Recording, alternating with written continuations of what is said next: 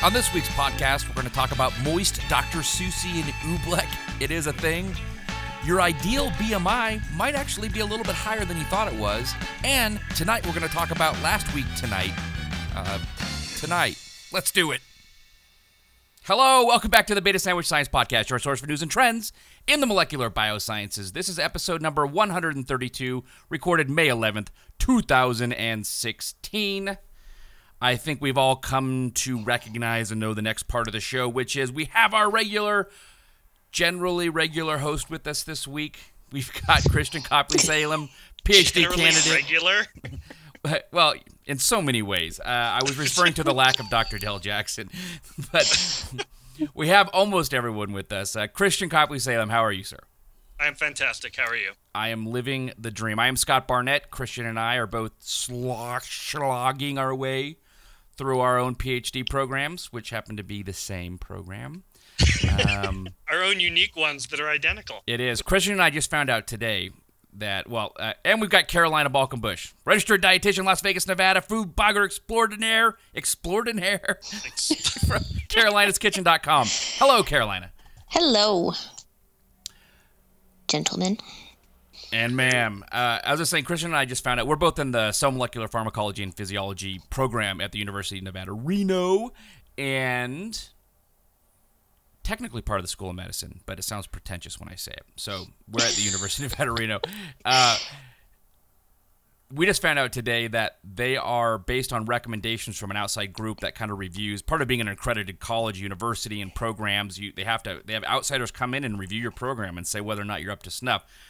Not only do they say we're up to snuff, they said they're pushing our students too hard, and that they recommended that we all take 16 credits less to get our PhDs. But we were informed not to worry because those rules would not be retroactive for Christian and I, and we shouldn't feel bad about having taken all those extra classes. Oh, God. Yeah. Were you there for that part of the conversation, Christian? No, I have absolutely no idea what you're talking about. I thought for some reason I thought you were there for all that. Yeah. No. So don't worry, we're fine. We don't get to take less classes. We're already. We don't get to go back in time, take less classes, and then arrive here being dumber than we are now. Precisely. I like that. Yes. What'd you guys do this week? Anything fun? Anything interesting? Fun and interesting, man. It's almost like we should expect you to ask us this every week. I know. I got bit by a dog. Oh no! Well, what happened? It was really my fault and not the dog's fault. I was playing with my friend's dog that I tend to vicariously live through as a dog owner. So I steal the dog and I go walking with the dog, and I love this dog, and this dog is super awesome and super smart, and she's well trained. Sure, sounds like it. She's super awesome. So what's happening is I'm playing tug with her, and she likes those. You know what Kong is? Oh yeah. Kong is a brand. It's the most disgusting food toy on the planet. You don't put food in him because that's gross. But you're supposed to. They always say put a treat in the middle, and then you got like rotten dog snot food in there for 3 months that the dog can't get out. But sorry, yes, Kong. Yeah, it's gross. And he doesn't put food in them, but she just loves this bone-shaped Kong toy, and it's like her favorite thing in the universe. And she loves to pick it up in her mouth and poke you with it and be like, hey, play tug with me. So I'm playing tug, and if you say drop it, she's trained to let go, and she 99.999% of the time will let go and look at you for you to throw it. So I said drop it, and and her mouth flacked up on it, and so I reached down on the toy to grab the center of the toy so I could throw it when I came out of her mouth. Well, she wasn't quite done chewing at it, and so her mouth came down full force on my thumb. Well, I basically shoved my thumb in her mouth, and I just screamed the most incredible string of obscenities you have ever heard, and it left my thumbnails basically half black from it, and she was freaked out, and I was like, no, it's not your fault, it's my fault. So yeah, I got bit. Very thorough and clinical, Christian. It sounded like you were talking to a prosecutor. You're like, and then the dog's mouth went onto my finger. But you'll be all better. Just a little owie. Yeah, it is the thumb I hold my guitar pick with. So it did put me out of commission for like 3 days. But. Yeah. Well, if you watch Game of Thrones this week, everyone has pain. Not everyone has to suffer, though. So you're choosing to suffer when you play now, Christian. FYI. I have never seen Game of So, oh man, my dad saw Hamilton live last week. I'm so jealous. No, what? How? I know, and he's not even ahead of State. Your favorite, Carolina, right? It is my favorite. He just paid a lot for a ticket, like because the tickets are sold out. But it's just like the whole Ticketmaster thing. It's no different on Broadway. There has to be a better way. Like, we've put a man on the moon, sort of thing. Like, how can we avoid unscrupulous scalpers from just anything that's popular, soaking up all the tickets, selling them for 4 times their face value? It's not good for the people performing who put all their heart and soul into it. They're not getting the extra money. You're out all this extra money, and the person making the most money is just some middleman who's just sitting there on a computer hitting refresh and buying as many tickets as they can. Like, there's got to be a better way. I don't understand we haven't cracked that yet. So anyways, yes, he paid way too much. Yeah, I think he paid like $500 for a ticket. Like, that's how much you have to... And that's not even like the primo tickets. Like, that's just what it costs to see it if you didn't buy your ticket a year in advance. So, but he said it was incredible. He said it was everything you would hope it would be, and it was just fabulous. Speaking of incredible, can I say this real quick? Of course. We got a new comment. What? iTunes! From Andres. Thank you, Andres. It said, Carolina, you're mentioned in here again. I love this cast of characters breaking down real science and debunking popular beliefs of science. The info is accessible on many levels and entertaining. Thank you. Even Bash is good for a laugh, which I love that. That is actually the highest public compliment we've ever gotten for Bash, and that is not an exaggeration. No, pretty much everybody hates it. Keep up the good work. Let's be clear. Here she goes. I am only writing this review because Carolina's amazing show recap this week. Watch out, Del. Boom. Oh, thank you, Andres. Thank you indeed. So there's that. And what else we got here? Oh, what else do we got here? So she left us 5 stars. We officially have a 5-star rating in iTunes. And there's a very important reason why you should rate us as well. And it's not the normal reason here. And hope everyone's sitting down. But there is an announcement that needs to be made. And it's a fairly substantial one. Oh, God, wait a minute. I think I know what it is. Yes? You got a pet frog. I have too many pet hobbies is part of the problem. But none of them being frogs like an currently. automatic cat feeder thing? Like, yes, I know. That's actually like still 80% finished. I don't even want to go into that. There's an issue with the mount that I haven't cracked yet. So, the Beta Sandwich Science podcast, as we currently know it, will no longer exist in 3 weeks. I am going to be leaving the show permanently. We've been doing it for 3 years. It's actually been on the air 5 years. We've been doing it 3 years, almost every week. And we have 134 episodes. We're 132 right now.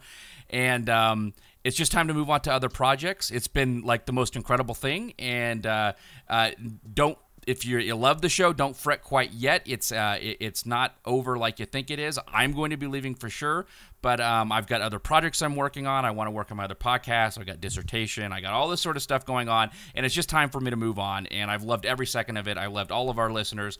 We'll talk more about this. We still have 3 shows left if you include this one, but Christian is picking up the ball, and he is going to be moving forward with the show in a different manner. Christian, did you want to talk about that? Yeah, sure. Actually, it's not really just me. It's Carolina and I are going to... Basically, Scott is leaving, but Carolina and I are going to try to pick up the torch and carry it on into the future. We're changing the show name. We're changing everything. But what we hope is that the show each episode will be more focused and about a specific topic. So if you are looking for a topic, and this was one of the things that Carolina was super excited to suggest, is that if you're looking for a specific topic, say, the health of your heart or the health of your liver or whatever, and you want to hear us do basically what we do now, we'll include some interviews with scientists. We'll have, but it's going to be basically the same idea. We're going to be talking about stories, but all of those stories are going to relate to a specific topic each week. And we're going to call this new podcast the Ion channel. Ooh. I really like that. This is the first time I've heard the name of the new show. We were having a lot of discussions about this, and that's actually really creative and good. Within the next couple of weeks, I'm going to get a website up and running. Obviously, there'll be a link you can click on the Beta Sandwich Science podcast to go to that new website, which will be something similar to the ionchannel.com, which I think is open. I'll snap it. You better do it. You better do it before this airs, because there's always some a-hole that, believe me. Like, I'll just click on it right now. Yeah. That's great. But yeah, so we should be carrying it forward. We'll see how it goes, and if people are interested in listening, we'll keep it going. I have a very important question because Colby and I are far more interested in knowing whether or not the poison cast will continue.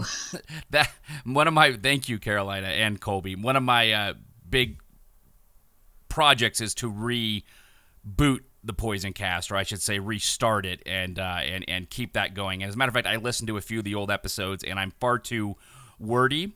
I realize this now going through it. I hope everyone's sitting down, but because I tend to be to the point.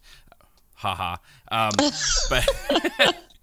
But it's going to be a little more concise. It's going to be a little tighter, but the concept's going to be the same. So if you liked some of them and you were like, it's going on a little too long, the shows are about 30 minutes. I want to get them down to about 20, down to the science, why poisons kill you, what they're doing, and thank you for that, Carolina. That'll certainly be it. There'll be more information about the Ion Channel podcast, great name, and about projects that we're all doing, and the next show is going to be a regular show, and then the last show, which will be in 2 weeks, I was hoping we could do something a little bit about kind of who we are, where we came from, and why we love science, and kind of just talk a little bit, have it be just kind of a low-key last show about who we are and where we're going, and then we'll do our thing. Yep. So it's not you guys. We love you. And you guys will continue to love you. We still love each other. Yeah. It's me. I'm the one who doesn't like you. No, everyone's been incredible. Yeah, we have listeners in multiple countries, on multiple continents. It's just been, everyone's been wonderful. But I'm feeling itchy, and there's only so many hours in a day, and I just have to do some other stuff right now. So. Yep. You're feeling itchy? Like you have a rash? I'm feeling emotionally itchy, which may be even worse than a rash. That's terrifying. Yes. So, well, with that being said, let's scratch that itch with a little bit of...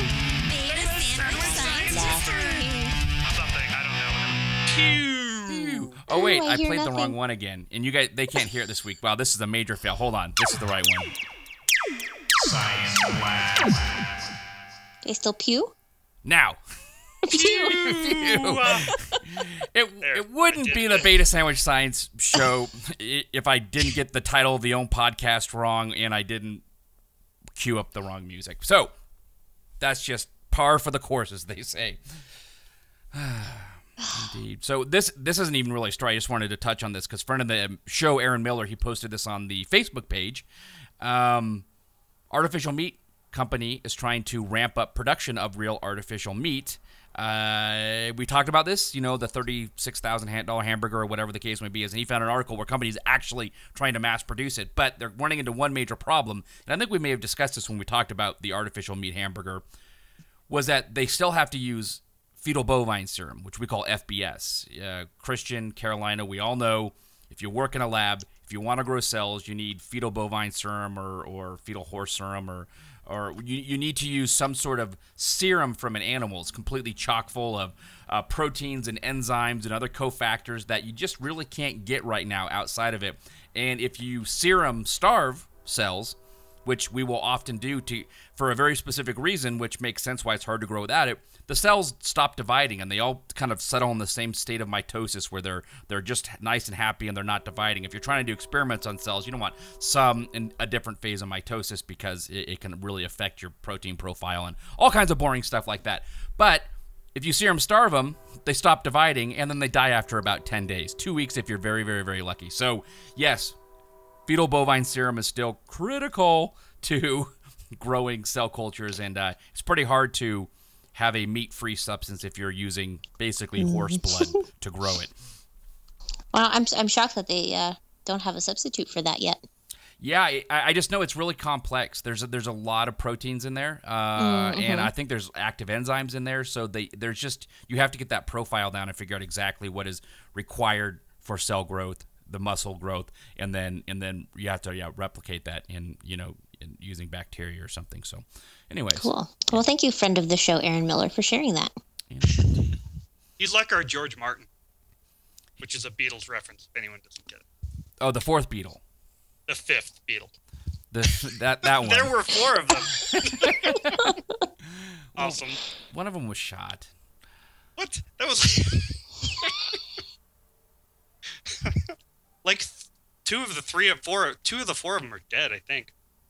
Well, yeah, we're only down to. I think. Well, the joke is we're down to the ones that nobody cares about anymore. But yeah, Paul McCartney. Nobody cares about him. Yeah. Speaking of dying. Good. Hooray! And we're out of that hole. Thank you. So, very interesting new study out today in the Journal of the American Medical Association. Apparently, the lowest all-cause mortality risk that you can have is at a BMI, a body mass index, that is currently considered in the overweight range.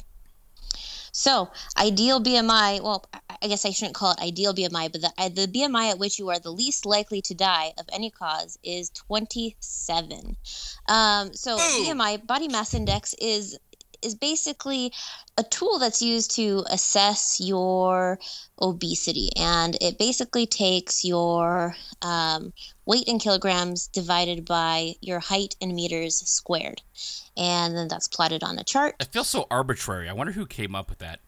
So, who came up with it? Let me tell you a little bit about the history of BMI. So, people have been interested in defining or calculating obesity since the 19th century. And initially there was this statistical model developed by a Belgian statistician named Adolphe Quetelet. And he came up with the Quetelet Index of Obesity, which measured obesity by dividing a person's weight by the square of his or her height. And, so that's basically what BMI is. But it wasn't really used very much. Before 1980, doctors used weight for height tables, one for men and one for women, that kind of had healthy ranges of weight for each inch of height. And then these tables basically kind of morphed into BMI tables, and that became the standard measure of obesity in the 1980s. So it is kind of arbitrary. But the public didn't really learn about the BMI tables until the late 1990s. And that's when the government basically launched an initiative to encourage healthy eating and exercise and kind of categorize people's BMIs into healthy ranges. So before 1998, the NIH had the standard for overweight at a BMI of 27.8, but then it lowered it in 1998 to a level of 25. So now, if your BMI is under 18.5, you're considered underweight. If it's between basically 18.5 to 25, that's a healthy weight range. If it's between 25 and 30, you're overweight. Between 30 and 35, that's obese. Over 35, it's morbidly obese. And then you can actually also be super obese, which is even higher than that. So they have like different stages of obesity. Can I say something? Well, we've all talked Sure. about the, not absurdity, but the many pitfalls of the BMI system. Oh, yes. Like, if I were a BMI of 19, I've got a chart up here right now, okay? Mm-hmm. I would weigh 132 pounds. If I weighed 132 pounds, I would look like I just came out of a concentration camp. I weighed 170 pounds in high school, and I was a thin kid in high school. So that to me is crazy. I would have a BMI of basically 25 when I was in high school, and I can assure you I was a thin water polo playing kid. So this whole thing is a little funky to me, but sorry. Oh, I know, absolutely. I mean, it's a good population level predictor, but it's not a very good individual predictor of I guess, health. Uh-huh. Because it's not directly measuring your body composition. You're not really looking at your body fat. So, I mean, it would probably be better in doctors' offices for doctors to look at your risk of type 2 diabetes or heart disease by having some kind of a useful way of measuring your body fat, a reliable way of measuring body fat. But that's not really standard practice right now. I guess the most common thing is BMI at this point. But what's interesting is, so this study was done in Denmark, and they looked at the BMI and I guess death rates of people from back in the 1970s, and then they looked again, I believe, in the 1990s, and then again more recently over the past few years. And they found that from 1976 to 1978, your lowest mortality of any cause was at a BMI of 23.7, which is currently in like our healthy range. Uh-huh. And that was based on a sample size of 13,704 people. And then from 1991 to 1994, in that cohort, the ideal BMI increased just ever so slightly to 24.6. And that was from a sample size of almost 10,000. And then most recently in the cohort from 2003 to 2013, lowest mortality is found at a BMI of 27, which is technically in the overweight range. And that was out of a sample size of almost 100,000 people. It was 97,000 people. So pretty interesting there. So just to kind of put that in perspective, what that BMI would look like, I am 5'3", which at 5'3", that would put me at an ideal weight of 152 pounds. How tall are you guys? I'm somewhere between 5'10", 5'11". You can just say 5'10". 5'10". I'm shrinking. I'm I'm getting older. Sure. So that would mean your ideal weight would be 188 pounds. And Christian, what did you say? How tall you are? 5'11". 5'11", so 193. I am literally 193.5 pounds. Wow. I'm not kidding. I weighed myself this morning. Well, because my doctor and the whole high blood pressure, so I'm weighing myself and trying to get my weight down. And that's what I weighed this morning. So well, here's tell your doctor to suck it then. You win. Well, I was 200 when she said that. So Uh-huh. So it's interesting. I mean, if this finding is confirmed in other studies, possibly the World Health Organization would have to change its categories that are currently used to define overweight. But it's really interesting to kind of look at why that number has shifted up. And I guess one possible explanation would be that people who are in the overweight category are more likely to be screened for risk factors for diabetes and heart disease. And so there's, earlier intervention being done if they haven't, anything like high cholesterol or insulin resistance. So, and then maybe that early care is helping them survive longer through cardiovascular disease and diabetes. And Has maybe there been an people increased focus on exercise? And maybe even though people are weighing more, they're more guilty about it, and so they're exercising more, but they're still not eating perfectly, so you have that cardiovascular boost?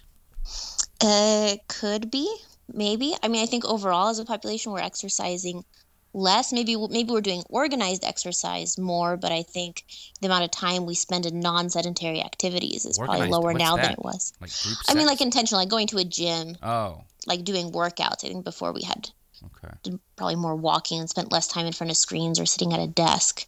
I don't know. I don't have the data to back that up right now, but I do remember seeing studies that suggest that Uh-huh. type of correlation. I mean, that seems to be a fairly logical explanation, but we'd have to actually look at it. And it's unfortunate because this is purely just looking at BMI. The most recent two cohorts in this study, they actually did measure body fat as well. So it'd be interesting to see, whether, I mean, I'm guessing probably body fat or waist circumference would be better indicators of health than just BMI on its own. But I think this is a very interesting study just to kind of show that, the limitations of BMI and suggesting that possibly being heavier isn't really that bad for you as long as you're maybe, overall have good body composition. I'm ready for CNN's headline tomorrow. Oh, God. being fat is healthy. Yeah. Oh God. Yay. Well, speaking of terrible headlines, Boom. boom. Slipped This is a good right day in. for segues. Like, we're on fire. Maybe we should quit the show more often and we do better segues. Anyway. So I don't know if anyone in our audience has seen the recent John Oliver discussion on science and science reporting in the media, which anyone who's listened to this show since the beginning knows that that's one of my pet peeves. I absolutely despise, pretty much at this point, it's a blanket statement to say that I almost universally despise most popular science reporting done not by scientists. Like, if you just go to a newspaper or you go, which I don't even know if people read newspapers anymore. If you go to the web and you, particularly places like Facebook, and you look for science information there, unless you have liked, nature.com or whatever, you're going to get a range of reliable to unreliable, bordering on flat out wrong. And it's interesting that right as I was watching, literally today, Scott sent me the thing. Today I got around to watching the John Oliver video where he makes fun of a lot of science reporting and so on and so forth. But right as I'm watching this video, one of my friends on Facebook links me this article, not even just to me. He linked it on his page for everyone because he thought it was this great article. And the title of the article is "The Myth of Self-Correcting Science." So if I said to somebody, self-correcting science is a myth, that would imply that science makes mistakes, which I don't think anyone could argue with that as a premise. Science makes mistakes. Science is populated by human beings. Human beings make mistakes. But the real problem I have here is that when you say science isn't self-correcting, and then you delineate certain science problems, you really got to look at how those problems were discovered. It isn't kindergartners sitting in their classroom pointing at screens and laughing that's finding problems with scientific studies. And so what I want to highlight real quick is we talked about the stem cell, the pluripotent stem cell article. I thought Scott talked about it, where the researcher said you could just put acid on it and it would. Oh, yeah. Then it was retracted. Was it changed? Was it lower the pH or raise the pH? It was one of those. I think if you lower the pH, it was supposed to turn adult-derived, like blood cells into stem cells, right? Something like that. And this particular article that I was reading from The Atlantic referenced psychology professor Mark Hauser, who was shown to have fabricated some data. There's a recent one. What was his name? Dietrich Stapel, who was a Dutch psychologist who. Dietrich Stapel, yeah, literally lives in Denmark and was forging data, literally just fabricating data. And so the article starts off with this particular thing, and it's interesting that if you watch the John Oliver video, he really goes directly into talking about some of these different fake, or scientific problems that people have reported. And this article literally then goes into all of the problems that science has encountered. But as I'm reading it, I'm thinking, yeah, but we've already dealt with that. Yes, that's already being dealt with. Yes, it's already being dealt with. And what you find is that as you go through, the items that he's claiming that science is not self-correcting on are items that scientists are actually self-correcting on, like p-hacking. Okay? How many non-scientists are there who are leading the charge against p-values? That would be zero. It's the scientists themselves that are saying, and he actually brings up p-hacking as one of the problems. He's like, p-hacking, which for people who don't know, I think we did a little segment on p-hacking before. P-hacking is just where you take a bunch of data and you look through the data to find some connection of the the points that will give you a statistical p-value. So you take 100 measurements and then you find 10 of them that you can isolate and get a p-value out of. That's something that scientists have been concerned about for a long time. And we're taking steps to correct the problems that are inherent to being stuck on p-values. There's another one where he mentions publishing your raw data. And having gone through the mime of publishing a scientific article, you nowadays, particularly with proteomics, you have to publish your raw data. There's actually repositories now that have been set up for publishing raw data. Those repositories were set up by people in science. So as you go through this article, the next thing you find is the one comment where it kind of tries to save itself from its obvious irony, and that is, it says, well, some of these problems were only found by whistleblowers and not by scientists. Well, guess who those whistleblowers were? The graduate students and the postdocs. I'm sorry, but those are scientists.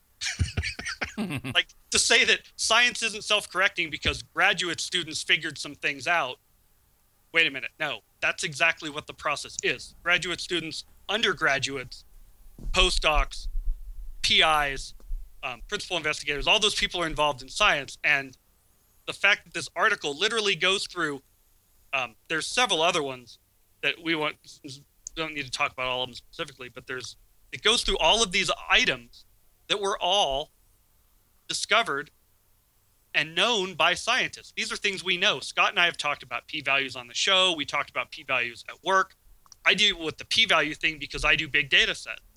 And if you have 10,000 data points and you find one that happens to have a good p-value, there are statistical tests that you can do to keep from p-hacking that. You have to actually test the whole set to itself before you can test individual sets. So science is fully aware of the problems that exist with it. We know that people are human. We know that people make mistakes and that science publications are incorrect, which is one of the main focuses of the John Oliver point. And he does it extremely funny. You should listen to it. He points out when people say, oh, there's a study that shows that, smelling farts can help cure cancer, or like oxytocin makes you love people more and be a better person. And all of these single one-off studies that people are using to make a point about something, you really can't look at a single study. That's not the way science works. Science is a body of knowledge, and you have to accept all of that information. You can't read one study and say, oh, I know everything there is to know about that topic. That study has 100 references in it, all of which are necessary to truly understand that field. And I think John Oliver does a great job of pointing out how that's done, and the way that scientists look at science, and the misconceptions that people have about science, and the way that science reporting is just terrible, awful. So I recommend his video, and there you go. Completely agree. Part of the reason I think that undergraduates, graduate students, and postdocs are the ones that are finding a lot of these errors, it's because we're the ones that are incrementally moving science forward. We aren't the PIs making these broad stroke movements to try to get our Nobel Prize or our paper in Nature. We're trying to just get a paper published, and so we're much more likely to look at an interesting study and either replicate the results first or follow their methodology to the letter so that we can get the experiment down before we run our set of experiments in a similar manner. And go ahead. Go ahead. I was just going to say, it's even more important because if someone puts out a study and they're wrong, any study that's built on that isn't going to work.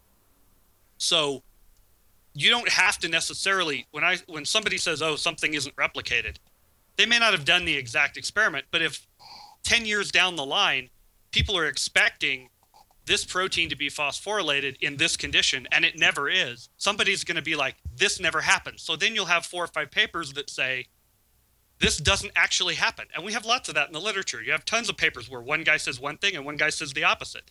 And eventually you will amass enough information to be able to say, well, this protein's probably not. So the original paper may not have even been faked. It's just wrong. So, Yep. And to Scott's point, grad students are like the worker bees.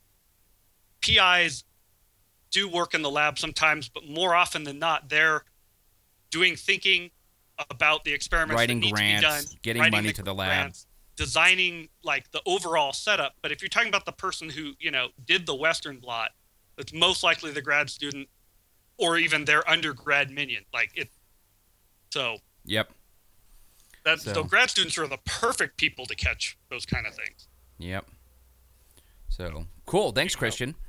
Problem. If you haven't seen it, definitely check it out. Just do Last Week Tonight on YouTube, and if you type in science, it will come right up. It was just this last week, but it is an absolute pleasure to watch a civilian reporter or commentator, comedian nail it and actually use the word p-value in their article, in their story. It was jaw-dropping when he said p-hack. When I saw p-hacking come up, I was like, no way.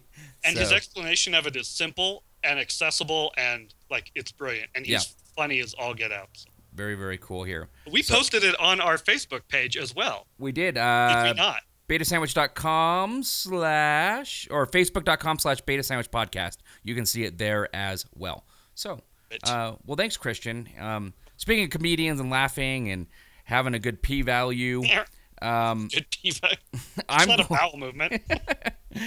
Well, it's not too dissimilar. So, okay, I got the story from originally from Gizmodo, but they were referencing a PLOS One article, which I pulled up as well. I just want to give credit there.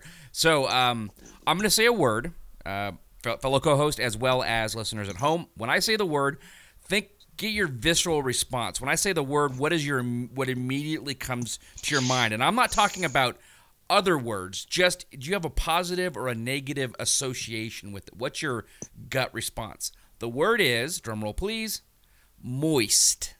Yep, that's gross. It's a gross word. And Christian, what did you say? Don't care. You don't care at all. In Carolina, you just hear that word and you're just like, ugh. Yeah, I just imagine like a cold, sweaty palm. A cold, sweaty palm. Okay, cool. So you're not alone, Carolina. Up to 20% of American English-speaking individuals are very adverse to the word moist. It's interesting because in theory, this is just a word. It's nothing special about it. It's not something that has no negative connotations like Hitler or murder. It's just a word it's an adjective, really, that's describing a noun, I found this article really interesting because I had a friend in college, not this time I went to college, many years ago when I went to college, and she hated that word. It just grossed her out to every possible level here. So when I saw this, I had to read it here.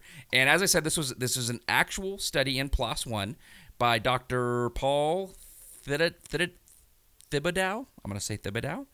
He's a professor of psychology at Oberlin College, and after conducting 5 different experiments over 4 years with over 2,500 participants. So this is a big N here. And because so we've played. My very first degree was a psychology degree, and I can almost guarantee I know how we got this N, which was we were routinely during my psychology degree required to fill out long questionnaires at length, multiple times a semester, from various graduate students or a professor running an experiment. So if you have a classroom, a basic psychology 101 classroom of 340 people, it doesn't take long to get that N of 2,500. For us, it would take a lifetime to get 2,500 myometrial samples, So in any case, that's probably how he did it, but I don't know for sure. So he had 2,500 participants, and what he found was that people were adverse to moist when they were adverse to this word.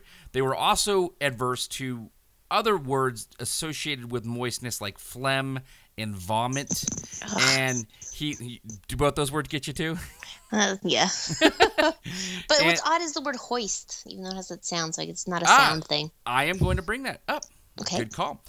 So this led him to believe that the disgust value of the word is related in part to the association with the bodily function. In other words, people weren't associating the word moist with brownies, right?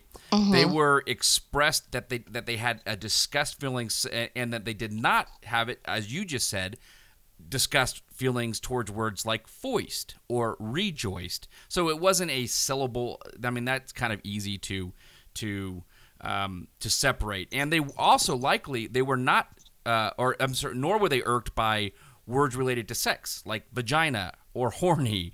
It was definitely the moistness by itself. And so that's one finding. It was a disgust factor that they think it may be associated with. Also, this group of researchers found that there was a social relationship in regards to the word aversion. Many participants, they were showing, it's so funny, they took a People magazine video. So it wasn't the magazine, so it was a video in 2013 where the sexiest men alive were saying the word moist. While another group watched a control video that showed people saying the word to describe cake. So people who watched the first video were more put off. So you can have the sexiest men alive saying the word moist, and you can have another group of just average dudes saying, oh, that was a moist cake. And they were more off-put by the word by itself, even when beautiful men were saying it here. So it's very interesting that there's this other aspect to it here. The study also found that people expressed more aversion if they were younger, educated, and female. Carolina, I think you tick all three of those boxes. Although there seemed to be little difference among populations regarding other factors such as religion or political ideology. So if you're an atheist or you're a Christian, that didn't seem to matter nearly as much, or if you're Republican or Democrat, as if you were young, female, and educated. So I don't know why you guys hate that word so much here. Listen, just real quick, let me just interject. Did you know that the words moister, moistest, moistful, moistless, moistly, and Moistly? overmoist? I moistly like this story. Moistly is the adverb. So great. Yeah. I almost feel like that needs to be part of the show title somehow. Moistly. Yeah. So ultimately, he's not quite sure why. He thinks there could be an evolutionary component. That's always the fallback if you're not sure what happened. Because an evolutionary component dealing with disgust in our body, having an instinct to move away from vomit and diarrhea, it helps stop spread disease, so it's a good trait to pass along one way or another. That's just kind of a thought that he vomited out. So who knows? But I thought that was interesting, huh? That's a fun one. Good times. Indubitably, 42 minutes and one more story. Should I do it? Let me look here. Yeah, this one's short. We're getting one more, folks. Why not? Let's have it. I'm out of here soon enough. I got to burn up all my stories, huh? So Quitter. A quitter, exactly. So if I say the word non-Newtonian fluid, does that make sense to you guys? A little bit. Yes. A little bit, right? Have you heard of oobleck? Oh, yes. I've made oobleck. Oh, you have. It's a nod to a Dr. Seuss book. And oobleck is just cornstarch and water. And it forms a non-Newtonian fluid. And this story came out in Physical Review Letters. And examples of non-Newtonian fluids are like ketchup, toothpaste, shampoo, paint, blood. For instance, like ketchup flows more easily when pressure is applied to it versus when not. That's why ketchup is hard in the bottle. But if you put some pressure behind it, it turns very easily into a viscous fluid. Very classic example here. This oobleck, as we had mentioned, you can find millions of videos online of you basically, if you were just to stand in a tub of it, you would sink right to the bottom and it'd be like quicksand. But if you punch it or try to run across it, you can do it with no problem whatsoever. The more force you apply to the oobleck, the starch water solution, the more it pushes back for a short period of time. And once that strong force is dissipated, i.e. you jumped up and down and now you're not moving, it will return it to a fluid state here. So it's a very interesting physics problem. And as it turns out, these type of fluids, in particular oobleck, physicists weren't quite sure why they were doing it. 2016, and it was a great source of nerd rage and debate among physicists for decades, really. And Nerd rage. Nerd rage. I like that. what they did agree upon was that the non-Newtonian fluids are colloids. Colloids are really cool. Colloids are like when you have a particle suspended in a fluid. It's not dissolved in the fluid. It's suspended in it. Like, think about milk. Unlike, like, if you had a glass of pond water, which is real murky, if you left that sit on the desk for a long time, all that particulate would settle out. Whereas milk, that's just proteins and fat all bound together. It's not dissolved into the water matrix. It is suspended in there, and you can leave it there for 100 years, and it would turn bad. But if it didn't turn bad, it would just stay completely suspended. That's because gravity applies less of a force on those particles in the solution than does like the electrostatic forces, hydrogen bonding, friction. All those other things are beating out gravity to keep it in suspension. Not. I just said it. Not oh my gosh, the word. Colloid? No, not. No. When you mix two things together and they become one. Dissolved? Not dissolved. I'm a scientist. So, not dissolved. A colloid is not dissolved. It's an important distinction here. So it kind of goes back to that. So one of the theories that has been proposed over many years was that as to why the non-Newtonian fluid worked in this way was they thought that because the friction between those suspended microparticles of the cornstarch locked them in place to resist the flow of a liquid. And other physicists believe that it was the hydrodynamic force that was to blame, i.e. the microparticles are pushed really close together with the impact. So you have kind of a solution that is a colloid. When you impact it, all of that water and starch is pressed together very tightly, and the liquid between the starch molecules is forced out. And when it is forced out between those starch molecules, it produces a lot of friction, and the resistance slows it down long enough to put a lot of force back on whatever was hitting it. And they call these things hydroclusters. So who is right? Is it, is it microparticles locked in place, resisting flow? Is it a friction-based thing? Well, this is all deeply satisfying. They were both right. So the two competing theories are actually complementary, they found out. They did some insane computer modeling using supercomputers, and they finally pretty much locked in that it is both factors that are coming into it. And the lead author of the paper, John Royer, stated that this transition demonstrates that shear thickening is driven primarily by friction, with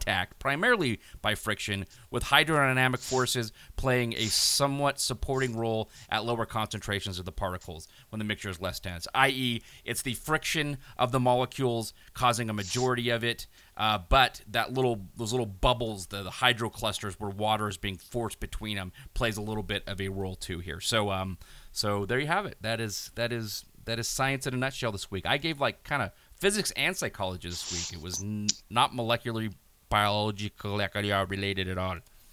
Love it. And I'm done talking. I just want to point out that I am now the owner of the ionchannel.com. Yay! So if any of you suckers were out there trying to get that domain, you do realize that we're not live. So I've had it for probably 2 days now. Just don't buy ionchannelpodcast.com. He has not gotten that one yet. Don't care. You can play this game all day. I got the one I want. Everything else. The Ion Channel. That is actually a really good grab for a domain name as well. So go Christian and team. I was surprised the ionchannel.com in fact, they're all available. .net, .weed, .heroin. I don't know. They're all there. Yeah, that is interesting. So good grab, and I'm sure it will be a great show. So time to move on to our last segment. Science history. Something, I don't know. Boom. Yay. Carolina. Ooh. All right. So I didn't like my initial bash, so I changed it a little. And it's relevant to our stories. So, first...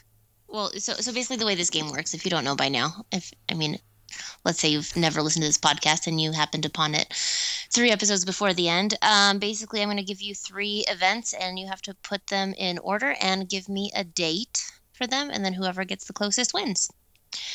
So the first date is about a non-Newtonian fluid, ketchup, and I want to know when tomato ketchup was invented.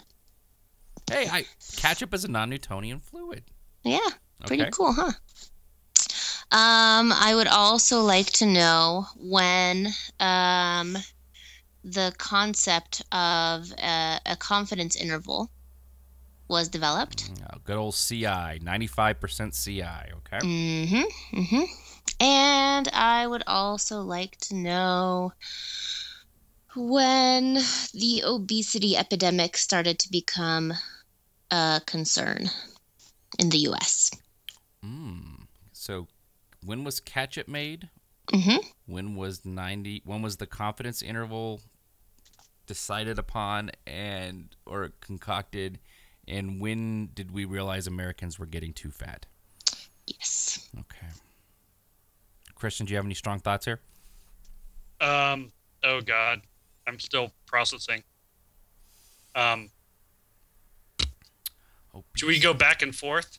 Sure. Why don't you put the oldest one first? Okay, the oldest one first. Well, I would have to say that the obesity epidemic requires ketchup to exist. Deeply correlated. I can't imagine an obesity epidemic without ketchup being involved. I mean, come on, tater tots. So, I did this thing where I travel around the world, and this is to your point.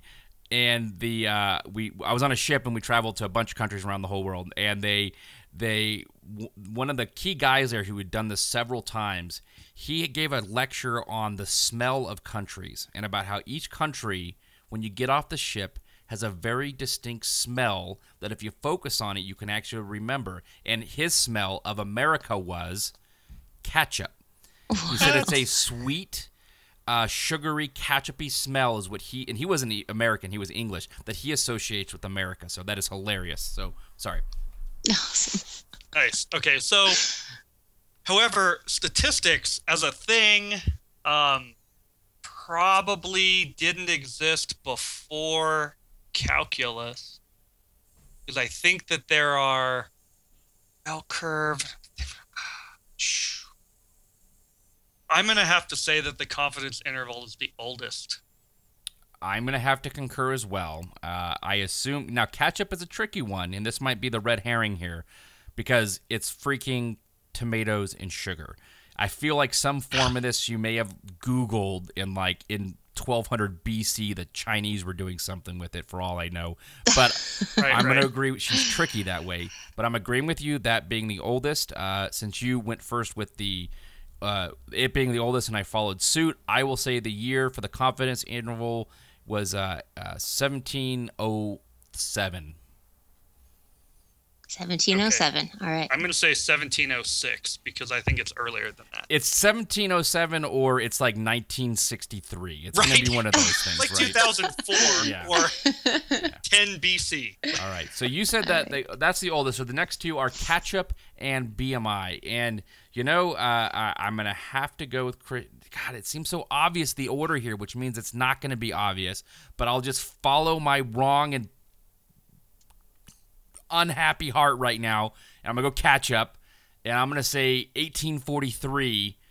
Abe Lincoln was having some ketchup.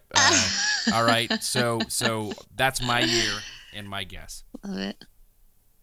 I'm gonna do different just for fun. I'm gonna say obesity epidemic is second, so just slightly older than ketchup at 1901, and I'm gonna say ketchup was 1920. Interesting. Yeah, it feels like ketchup may be one of those things where it was made by Kraft for the army in 1939. You know what I mean? Like we just never thought about it and it never existed before. So, all right. So the years don't really matter except to make fun of us when we're really wrong. Do you want to give me a date for obesity, or did sure. Scott? Yeah. I'll give you a date of not Great Depression area. I'm guessing. I'm gonna just kind of again go with my soiled heart and say 1961. 1961. All right. Well, this is See, I made this a little bit tough on myself. Okay, so you guys are both wrong about the Everything. Everything. So the confidence interval, the one that you said was like 1700s, was actually the concept of it was introduced by statistician Neyman in 1937. Ah, see. Wow. So See. fairly new. So I won that one, though. Yes. Okay. Yes. Okay. Technically. With a low confidence interval. Oh God. Now, I specifically said tomato ketchup, right, when I was asking about versus ketchup. a grape ketchup?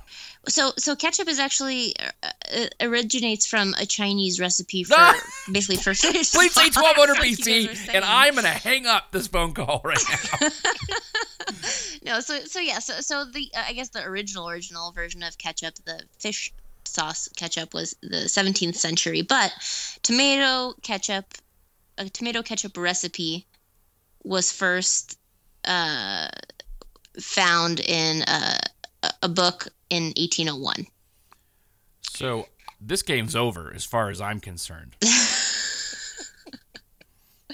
And then obesity epidemic, it's kind of a range. There's not like a specific day. It was basically when the diseases of like infectious disease and like vitamin deficiencies was starting to fall off in the early 1900s, and that so basically it's like you were saying, sometime between 1901 Christian and probably Great Depression era.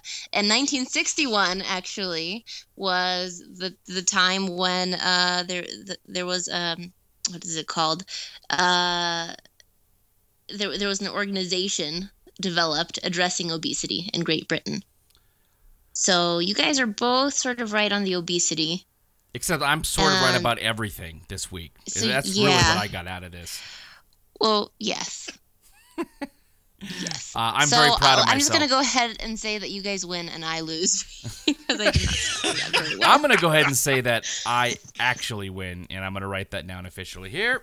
Fabulous. I love the fact that Billy the Kid could have been like, I want them taters and ketchup.